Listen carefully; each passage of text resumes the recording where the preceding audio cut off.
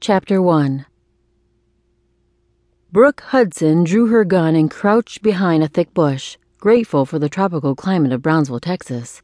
She pressed her face so close to the ground she could smell the musty odor of the rotting leaves that covered this section of the land. The footsteps that caused her to take cover came closer. Birds scattered from the ground into the air, announcing the path of the person approaching. The steps were slow, but the person didn't try to keep quiet. Brooke frowned. Even illegal intruders who got lost knew to move quietly. She shifted slowly until she faced the sound. She thought of a week ago when an officer's body was found 30 miles north of her current location. Lord, please be with me. She pulled her mind back to the sounds, eased behind a vine-covered tree, and waited. When the noise was almost on top of her, she stood with her back against a tree and aimed her weapon at the direction of the sound coming through the brush.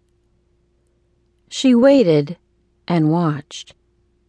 A final thrashing through a thick clump in front of her sent a ground squirrel scampering across a tiny clearing and brought the person almost out of cover. "Para! Halt! No te mueve! Don't move!"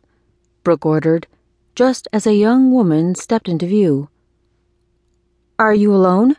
she asked in Spanish as she scanned the area surrounding the woman.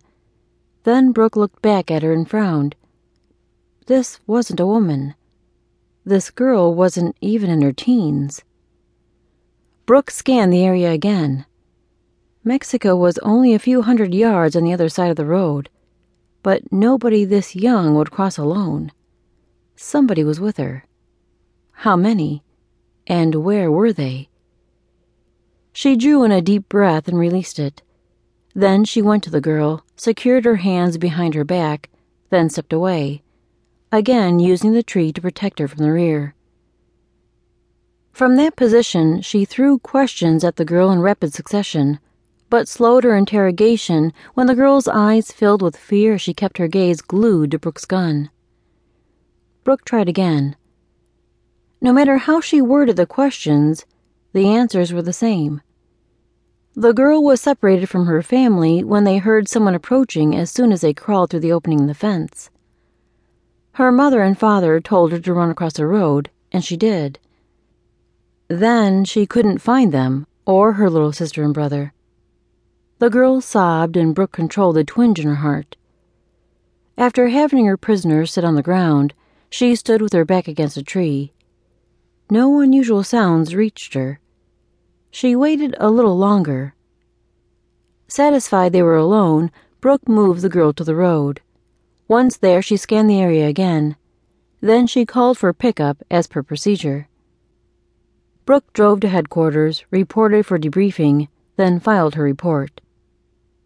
Through it all, the girl's image stayed with her. 40 minutes after reaching headquarters, Brooke sat on a bench in the locker room. The agents coming on duty for the second shift had reported long ago.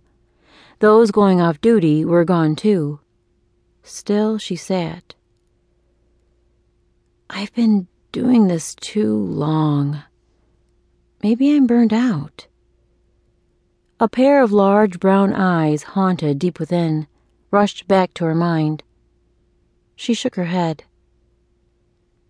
I've only been at this for 6 years, but today it seems like 30. She leaned forward, placed her elbows on her knees, then hung her head. Maybe even 40. The door opened behind her, but she didn't look up. Lord, is this where I'm supposed to be?